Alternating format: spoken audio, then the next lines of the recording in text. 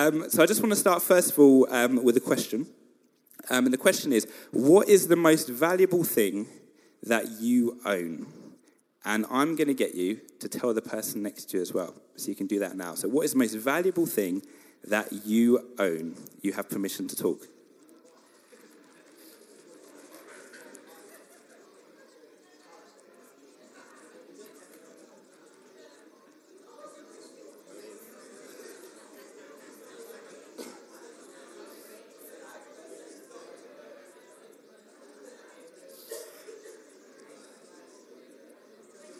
Okay, hopefully that's been enough time to work that out. And hopefully as well, you know the person next to you just a little bit better than you did before. So for me, one of the things that I would say is very valuable to me is I've actually brought it with me. So it's a bit like show and tell at school. Right, if you could hold it up for me. So this, it's a thing of beauty. This is a signed football boot of Ledley King. Now, if you're into football, hopefully you know who he is. So I'm a big Tottenham fan, and he was a football player for Tottenham. He stayed at the club for his whole career. He was also always injured, a bit like me. Always injured, but he used to play every single weekend. He did no training. He just turned up, and he was still one of the best, I would say anyway, one of the best defenders the Premier League has ever seen. I know that's a bit of a stretch, but for me, he is anyway. So this, I got this for my birthday. My parents got it for me, and I was very overjoyed when I received it. But as you can tell by the dust on it, it isn't allowed out in the house in pride of place like I would like it to be. It's been in the loft, I think, pretty much everywhere we've lived. But I still count it very valuable to me. But Ro calls it clutter, which I find very offensive. And it has actually managed somehow to survive all of our house moves. Because what I do, because Ro, she tries to accidentally drop it every time.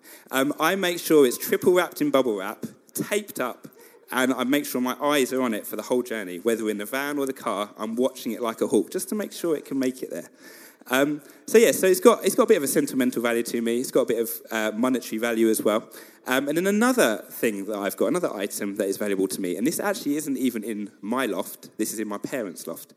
And it is actually an artwork that I did at GCSE. And I'm going to show you a picture in a minute of it. Now, Leonardo da Vinci, he's a big influence of me when it comes to my art. I love the work of Monet. Van Gogh, amazing. So you'll be able to see in a minute their influences, I think, on this piece of artwork. So Tommy, if we could go to the next slide. Hopefully it'll come up in a second. Here it is. So this is you'll probably be able to tell anyway, I don't need to tell you. It's a clay model of Wayne Rooney. And I did this for my GCSE, and I actually got an A for this, would you believe it? But actually, I was really proud of this at that time. And I actually am, I think I still am quite proud. Now, this has kind of a sentimental value more than a monetary value, as you can see. But what I'm hoping for is most artists, I think they're appreciated more after they've died. So what I'm hoping is after I've died, the value of this is just going to skyrocket. And whoever I leave this to in my will, they are very, very lucky. It's going to be worth a lot of money. You heard it here first. Anyway, all jokes aside, this has, a really big, it has got big sentimental value, but not really much of a monetary value, as I said. What I'm trying to illustrate with this is, it's very easy, isn't it, to fill our lives with things that we actually perceive as very valuable, which ultimately are not really. And there's nothing wrong with valuing things in our life. That's absolutely fine. But if we're not careful, what happens is these things actually take our gaze away from what is truly valuable. So we're going to be focusing today on the story of someone who sacrificed what was most valuable to them in an act of extravagant worship. So while Tola comes up, because he's going to read it for us, if you want to turn in your Bibles to Mark 14, because that's where we're going to spend today looking through. It'll also be on the screen behind as well, so you can follow it there. So Tola, do you want to come up? Okay, I've got my shoes on, and I support Arsenal. So, I'm going to read from Mark chapter 14, starting from verse 1. It's the plot to kill Jesus. It was now 2 days before the Passover and the feast of unleavened bread. And the chief priests and the scribes were seeking how to arrest him by stealth and kill him. For they said, not during the feast, lest there be an uproar from the people. And while he was at Bethany in the house of Simon the leper, as he was reclining at table, a woman came with an alabaster flask of ointment of pure nard, very costly. And she broke the flask and poured it over his head. There were some who said to themselves indignantly, why was the ointment wasted like that? For this ointment could have been sold for more than 300 denarii and given to the poor. And they scolded her, but Jesus said, leave her alone. Why do you trouble her? She has done a beautiful thing to me. For you always have the poor with you, and wherever you want, you can do good for them. But you not always have me. She has done what she could. She has anointed my body before and for burial. And truly, I say to you, wherever the gospel is proclaimed in the whole world, what she has done will be told in memory of her. Verse 10. Then Judas Iscariot, who was one of the 12, went to the chief priests in order to betray him to them. The last verse. And when they heard it, they were glad and promised to give him money. And he sought an opportunity to betray him. So this is actually, it's a really interesting passage in the Bible. A section of this chapter, so from verses 3 to 9, appears in each of the four Gospels. It's the same exact story in Matthew 26. It's the same in John 12, but just with the addition of some of the names and of the characters involved. And a very similar story as well is told in Luke. But people much cleverer than me say that the story in Luke is actually not the same because Jesus was in a different location during his ministry at this point. Now it's really important to just note the subtle differences that happen in each account of this story. And I've noticed over the years with the Bibles that actually nothing is ever by accident. There's always a purpose. So we're going to unpack some of those subtle differences later on. The fact that this appears in the Gospels multiple times just shows us that God really wants us to take notice of this encounter. I mean, Jesus himself says in verse 9, wherever the gospel is preached throughout the world, what she has done will also be told in memory of her. And it's amazing to see in this one verse how much truth there is. It can be thought of as just a bit of a throwaway comment, but this verse is being fulfilled today. That story happened 2,000 miles away, 2,000 years ago, and yet it's being retold right here, right now. So the first thing to note about this story is just the timing of it. So it comes at the time of Passover, and we're told this. It says 2 days before Passover and the festival of the unleavened bread. Everyone at this time would have known what the Passover festival was. It's the annual celebration of the day that God chose to rescue his people, the Israelites, from slavery in Egypt. God told Moses and Aaron to tell the community of Israel to take a lamb for their family and take some of the blood of this lamb and put it on the sides and the tops of the door frames of the houses. And God says on the same night, I'll pass through Egypt and strike down every firstborn. The blood will be a sign for you on the houses where you are. When I see the blood, I will pass over. Hence why it's called Passover. One of the best bits of advice I've ever been given, especially when it comes to reading the Old Testament, is to look for Jesus in every single passage. And it does really help to work through some of the trickier books that you have in the Old Testament, like Leviticus, for example. If you've been doing Bible in a year, you'll know exactly what I mean. Trying to look for Jesus in every single verse and knowing that it's all pointing towards his resurrection, it just makes it so much easier to work through. And it really just helps us to love the Old Testament as much as the New Testament. And this is one of those such passages where we can look to the future, and one of those that foreshadows Jesus' coming and resurrection. So we switch forward 1,500 years from the Passover, and we're in the middle of the journey of Jesus to the cross, the lamb that is to be slain. It's by no coincidence that the timing of this festival coincides with Jesus' journey to the cross. At the first Passover, the blood of the lamb had changed everything for the Israelites, and it changes everything for us. I remember a preacher many years ago illustrating the way that the blood actually would have been put onto the door frame. So we know it goes up the side and over the top. And even the pattern created actually points to Jesus. So Tom, if you go to the next slide. So this is it's a very amateur picture. Well, you know I'm not very good at art, so that explains why. So you can see it actually makes two crosses, the way that they cross over when you put the blood onto the door. So I just thought that was really interesting, just seeing these little subtle moments, just how everything is pointing towards Jesus and pointing towards the cross. So after the Passover was the Festival of Unleavened Bread, which was a week-long festival where followers of God would rid their house of yeast. So why would they do this? Paul writes in 1 Corinthians, "Do you know that a little yeast leavens the whole batch of dough? Get rid of the old yeast so that you may be a new unleavened batch as you really are. For Christ, our Passover lamb, has been sacrificed." Paul is showing here that the leaven, or the yeast, it represents our sin. The feast demonstrates our need to completely eliminate this from our lives. God commands to completely remove yeast from the houses, and whoever eats anything with yeast in it must be cut off from Israel. Sin cuts us off from God. Eliminating sin is not something that we're able to do in our own strength. The imagery of that Passover lamb is used to show that there is something greater coming that will change our fortunes. It will make us righteous in the sight of God. And Paul writes in Romans, "What a wretched man I am. Who will deliver me from this body of death? Thanks be to God through Jesus Christ our Lord." Until we truly grasp how dead in our sins we are, like Paul does, we're never going to be able to grasp the gospel in all its fullness and in all its glory. Sometimes our understanding of grace can, I think, lead us to diminish the seriousness of sin. Sometimes we can brush it off thinking, we're covered by grace, it's fine.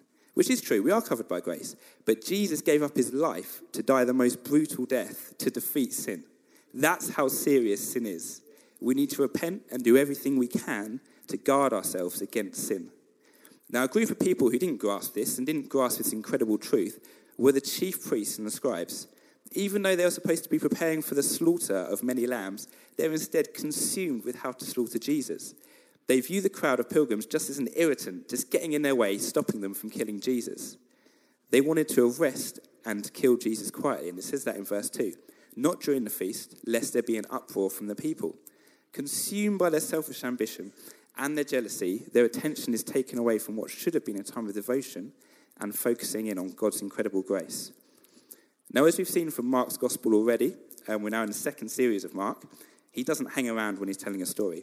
So immediately after 2 verses, we move destination from the centre of Jerusalem to outside the city, a place called Bethany. Now, this town actually might ring a bell, as it's mentioned 11 times in the New Testament. It's mentioned at the raising of Lazarus.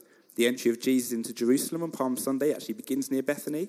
The lodging of Jesus during the week leading to his death, the location of our passage today, and also before the ascension of Jesus. So it's a really important location that we come across. So why did Jesus actually spend so much time in Bethany? We see in this passage today that he clearly feels relaxed here as he was reclining at the table. Now, was it down to good hospitality? It just got me thinking, wouldn't it be great if Welling could be like a modern-day Bethany?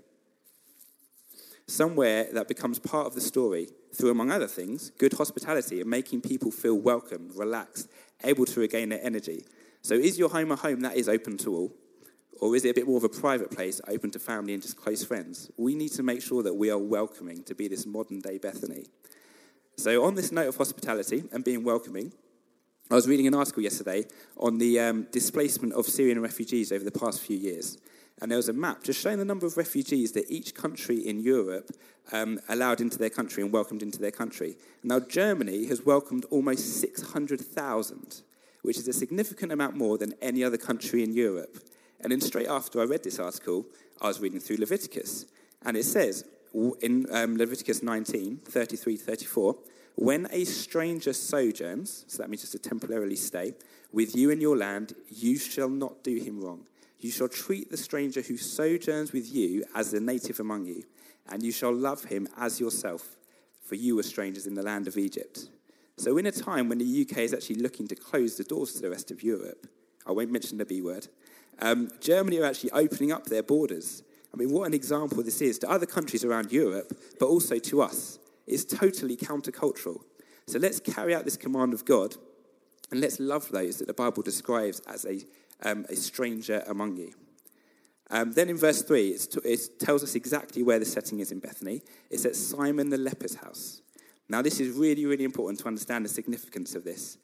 As I was listening back to some of the previous sermons from the first Mark series, James actually described leprosy as not a disease, but actually as a total condition.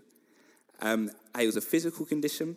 It was a social condition as well. They had to live outside the city walls. It was also a spiritual condition. They were thought to be cursed by God. And in Mark 1, he stretches out and he touches a leper to heal him. Now, Jesus didn't actually need to touch him to heal him. He could have done it like that. But he did this just to show his love and to show that he's welcoming everybody. It doesn't matter who you are.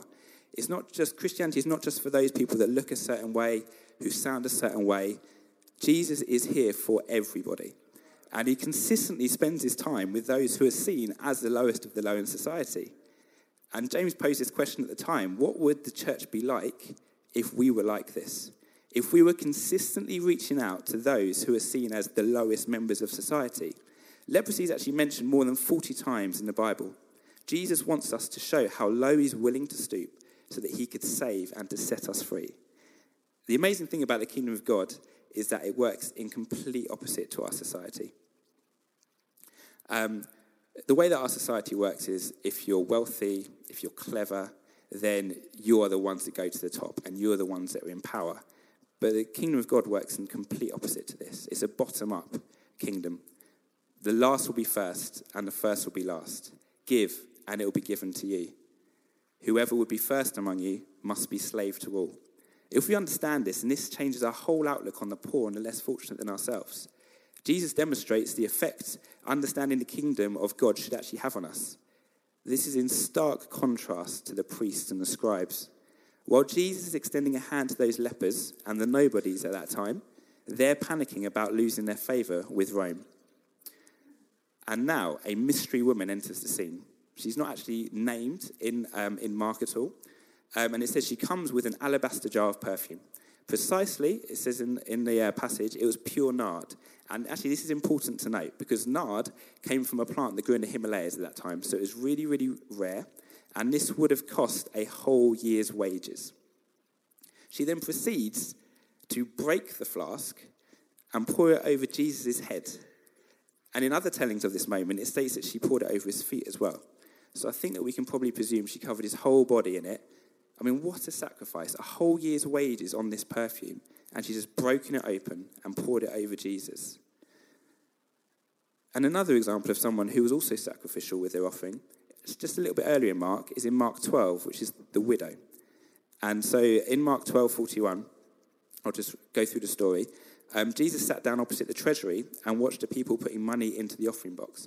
Many rich people put in large sums, and a poor widow came and put in 2 small copper coins. And he called his disciples to him and said to them, "Truly I say to you, this poor widow has put in more than all those who are contributing to the offering box. For they all contributed out of their abundance, but she, out of her poverty, has put everything in that she had, all she had to live on." The perfume that was sacrificed was actually 20,000 times more valuable than what the widow offered. But it means the same. Jesus is worth more to these 2 women than money. They are willing to throw everything away to step into his story. Having a look through the other Gospels helps us to solve the mystery of who this woman is. So in John, it tells us that the woman is actually Mary, who is a sister of Martha. And like I said in my introduction, it's so important just to note these subtle differences that you come across. Because Mark's trying to make the point here, but by not mentioning Mary's name, he is saying that she could be any one of us. We are all capable of this extravagant worship. So what led Mary to make this huge sacrifice of her most valuable possession, and why should we worship extravagantly? We know that from earlier in Luke, Mary actually sat at Jesus' feet listening. Martha was basically told off by Jesus because she was busying herself with tasks rather than sitting with Mary. Mary just got it. The one place that she wanted to be above all others was at the feet of Jesus. So how are we doing with this? Do we spend our time busying ourselves with the things of life that we miss out on spending time with Jesus? Mary's encounters with Jesus has a profound effect on her life. And whenever we come into contact with Jesus, it should have an effect on us like Mary. Just like Hannibal earlier, saying how it requires a response when we come into the presence of Jesus. And there are many instances in the Bible that document the presence of Jesus. In Exodus, it talks about Moses coming down from the mountain, literally shining from his face. In Zacchaeus, in Luke, Zacchaeus, who was a dishonest tax collector, when he came into contact with Jesus, he stood up and he said to Jesus, "Look, Lord, here now I give half of my possessions to the poor. And if I've cheated anybody out of anything, I'll pay back 4 times the amount."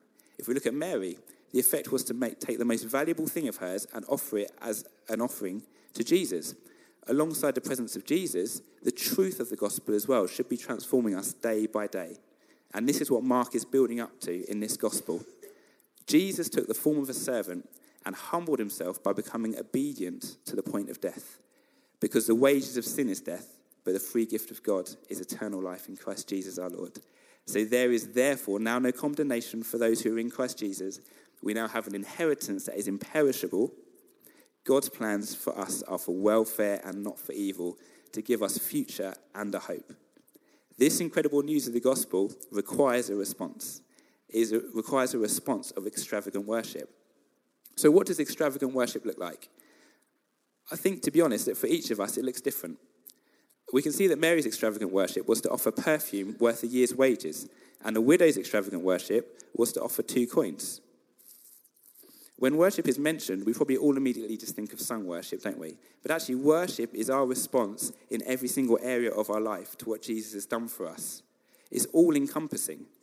And the more I've thought and prayed about this, the more I believe that extravagant worship actually is not those big standout acts of worship. It's those everyday small acts that are away from the crowd, the ones that people don't see. And Mary's act of extravagant worship was at a small gathering at a former leper's house. The widow with the 2 coins, she wasn't expecting Jesus to be watching her. And Jesus even himself models this. When praying on the Mount of Olives, away from the crowd, in an act of obedience, he says, "Not my will, but yours be done." These are extravagant forms of worship done out of the limelight. So when was the last time that you would say that you worshipped in an extravagant way like Mary? So how do we extravagantly worship? So extravagant worship, it requires a change of heart, I think, and therefore also a mindset. And we need the Holy Spirit to help us with this. It takes the focus off us, and we start to look outward. Dave said a few weeks ago that God doesn't tell us to do things that aren't possible. They might not be possible through our own strength, but that's why we need the Holy Spirit, and that's why we have the Holy Spirit. I've got into the habit recently, actually, of every day praying for the Holy Spirit. I've learned that I need to be dependent on it, and I need it to fill me, because I used to just forget about it far too often. In 1 Corinthians 3:16, which hopefully will come up, it says, "Do you not know that you are God's temple and that God's Spirit dwells in you?" What an amazing promise and what amazing truth this is. I always like to think of pictures or parallels when it comes to understanding certain parts of the Bible. I find it just helps me to grasp it better. So I thought of the Holy Spirit a bit like motor oil. Now, I actually had to double-check the purpose of oil in a car because I'm so bad with cars. I literally know nothing about it. But it says on Wikipedia, which I fully trust, the main function of motor oil is to reduce friction and wear on moving parts and to clean the engine from sludge. And it cools the engine by carrying heat away from moving parts. So number one, it reduces friction and wear on moving parts. I think we all need a bit of help, don't we, with reducing the wear and the tear on our minds and on our bodies. Number two, it cleans the engine from sludge. I think we definitely need the help of the Holy Spirit to remove the sludge or the sin and the effect that it has on our lives. And number three, it says it cools the engine by carrying heat away from moving parts. Sometimes when we get annoyed, when we get worked up, when we get angry, I think we need the Holy Spirit, don't we, just to come in and just to cool us down a bit. Lacking this proper lubrication, all the metal components in an engine, they'll just rub against each other, causing this premature wear. Everything just becomes clunky, becomes hard work. So how much premature wear do you think that you've had over the course of your life? We wouldn't even think of running our car without any oil in it. But for some reason, we can live our lives without a reliance on the Holy Spirit. We need to live in step with the Holy Spirit, and we need to be open to it, and we need to be asking for it to fill us every single day. Now, the next thing that we learn about extravagant worship is that it requires discipline. Now, it's not the most attractive word in the world, is it, discipline? When we hear discipline, we go, oh no, here we go. And you might think that actually the type of worship that we're talking about, extravagant worship, is something that's just going to come easy. It's going to come creatively. It's just going to flow because it's extravagant after all. But only if you know the Word of God and only if you know Jesus will this happen. And this comes through devotion.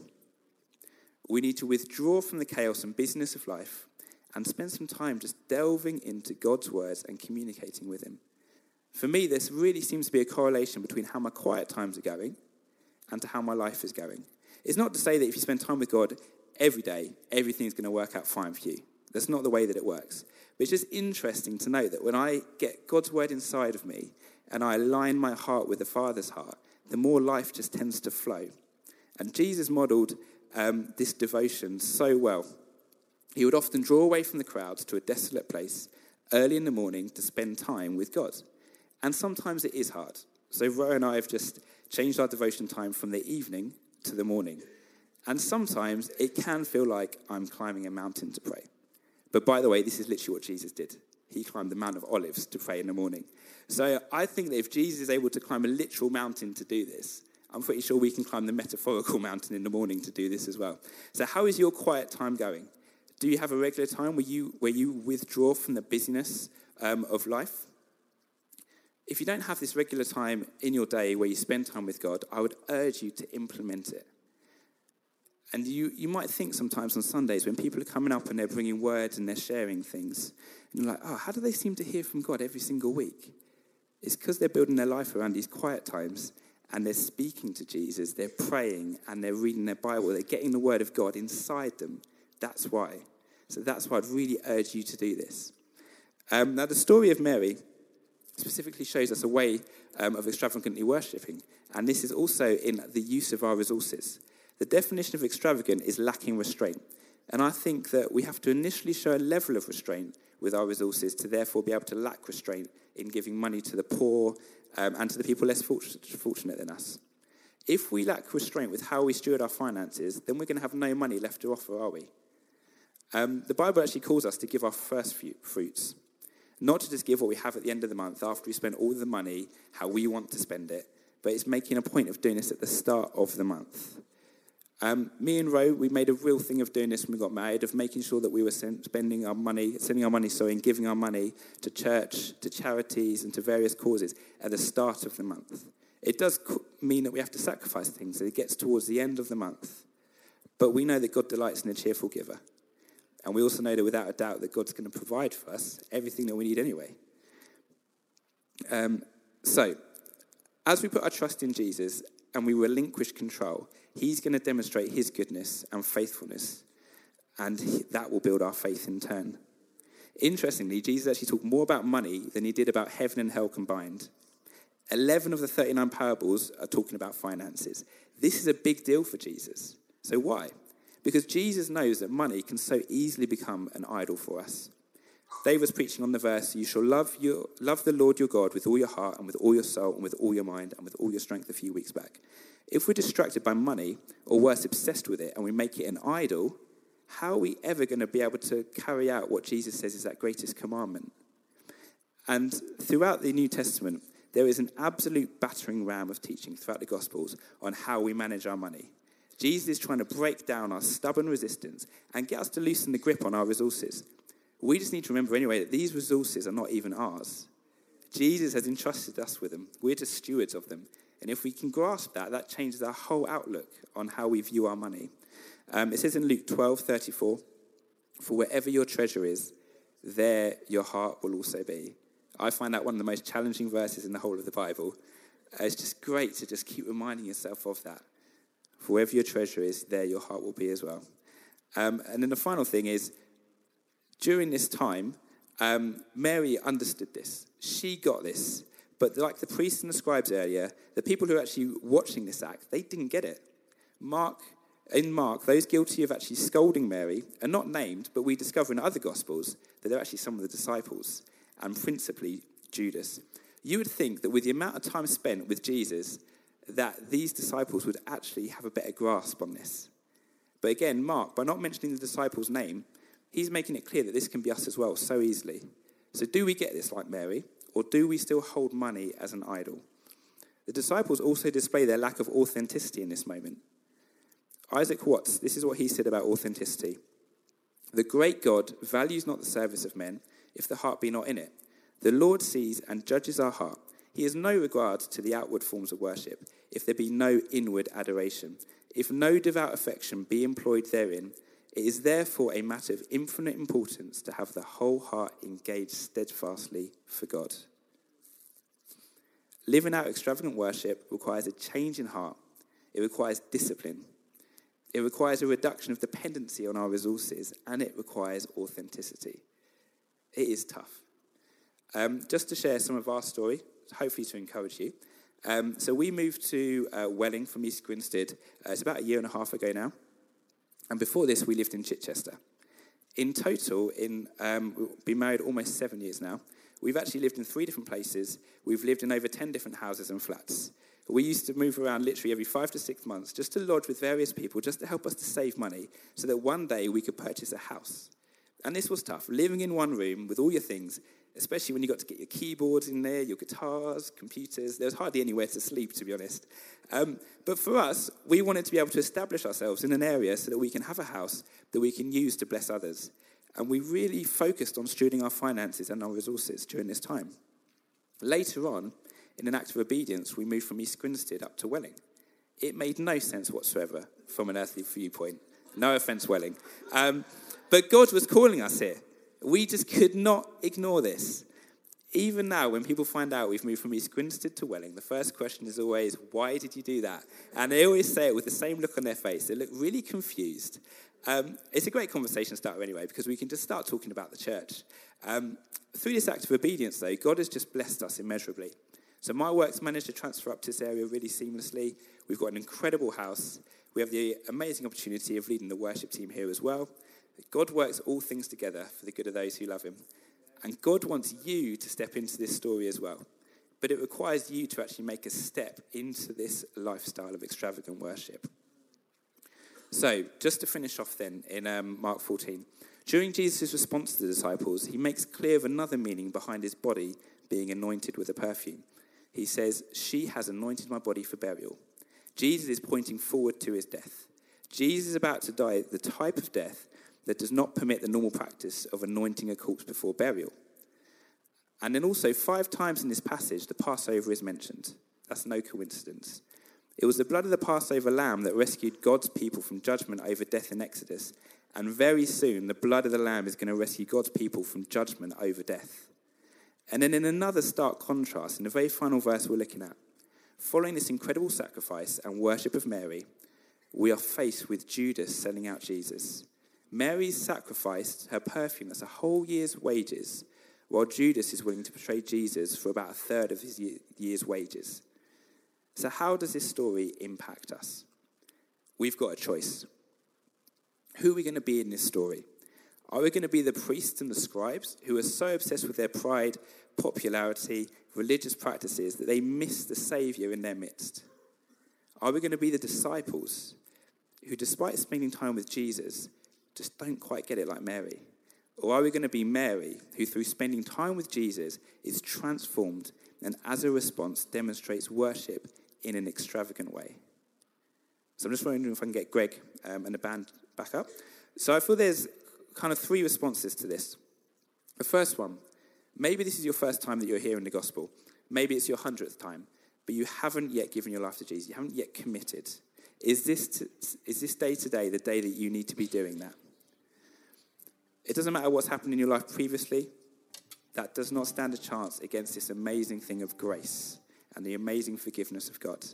Step 2, is there a step of obedience that you've been putting off, which you need to take? You feel like you've heard from God, but your thoughts are, it's too hard, it's too difficult. Maybe it's a life situation, maybe it's money related. What is that step of obedience that you actually need to take? And then the final one is, do you need to be filled with the Holy Spirit? Maybe it's been a while since you've really felt the power of the Spirit in you. Maybe you struggle to rely on the Holy Spirit every single day. No matter which it is for you, I believe that there is a response that everyone in here needs to make today to this.